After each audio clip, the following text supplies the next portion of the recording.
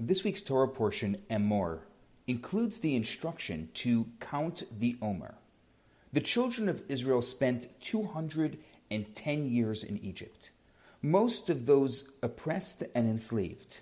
And on the 15th of Nisan, in the year 2448 in the Jewish calendar, their world was completely transformed. They experienced freedom for the very first time. But it wasn't end there. Moses is foretold, when you take the nation out of Egypt, you will serve God on this mountain, referring to Sinai.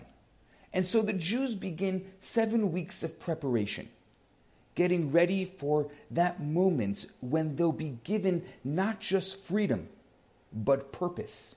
They prepare for the holiday of Shavuot, the festival of the giving of the Torah.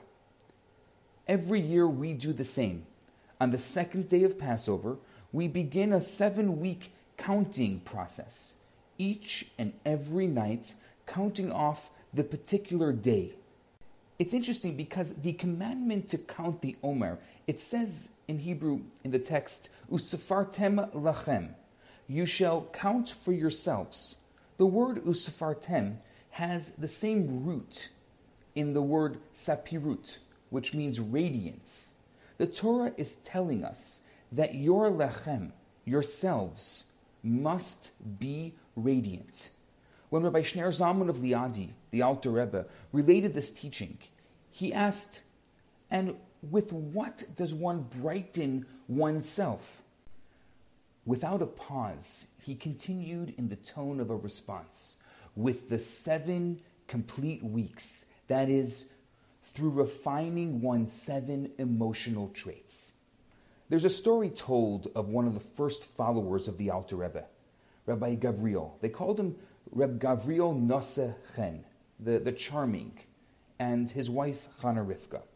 Reb Gavriel was one of the most important members of the Vitebsk community.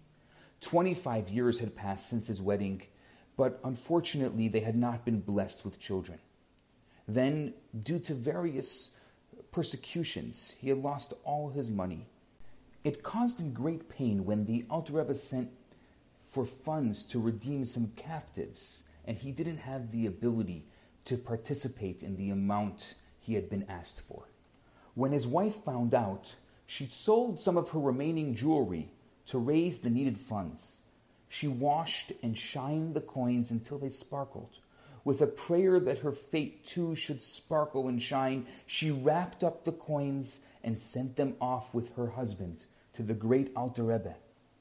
When Reb Gavriel arrived in Liozne, he placed the packet of coins on the Rebbe's desk.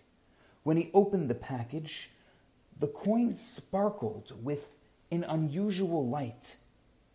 The Alter Rebbe was lost in thought.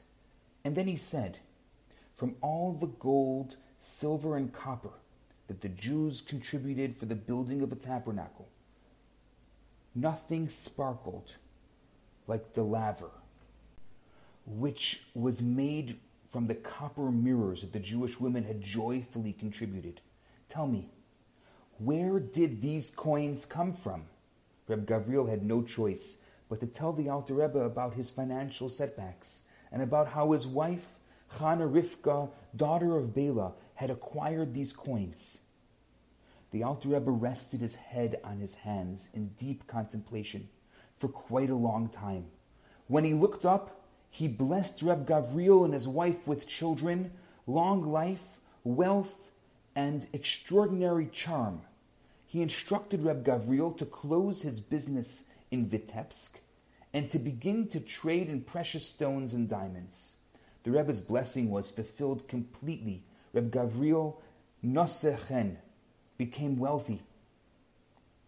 They had sons and daughters, and he passed away at the age of 110, and his wife survived him by another 2 years. When he told this story, the previous Rebbe, Reb Yosef Yitzchak, quoted the teaching of the Alter Rebbe, who said, when the Torah tells us about counting the Omer as a preparation for receiving the Torah, it uses the phrase, Usfartem lachem, you shall count for yourselves.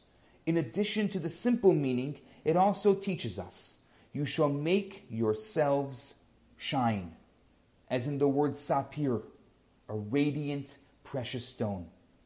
I think the lesson from the story, besides the many other deep messages, is that even though the coins given to charity were the same amount and value, when they are given with self-sacrifice and joy, they attain a whole different worth and shine with a whole different light.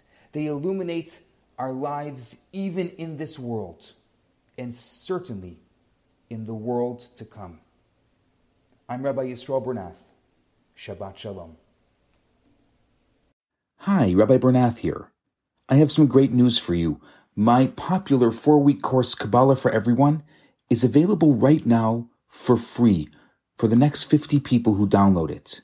All you have to do is go to www.theloverabbi.com, scroll to the bottom of the page, and you're going to see the download button right there.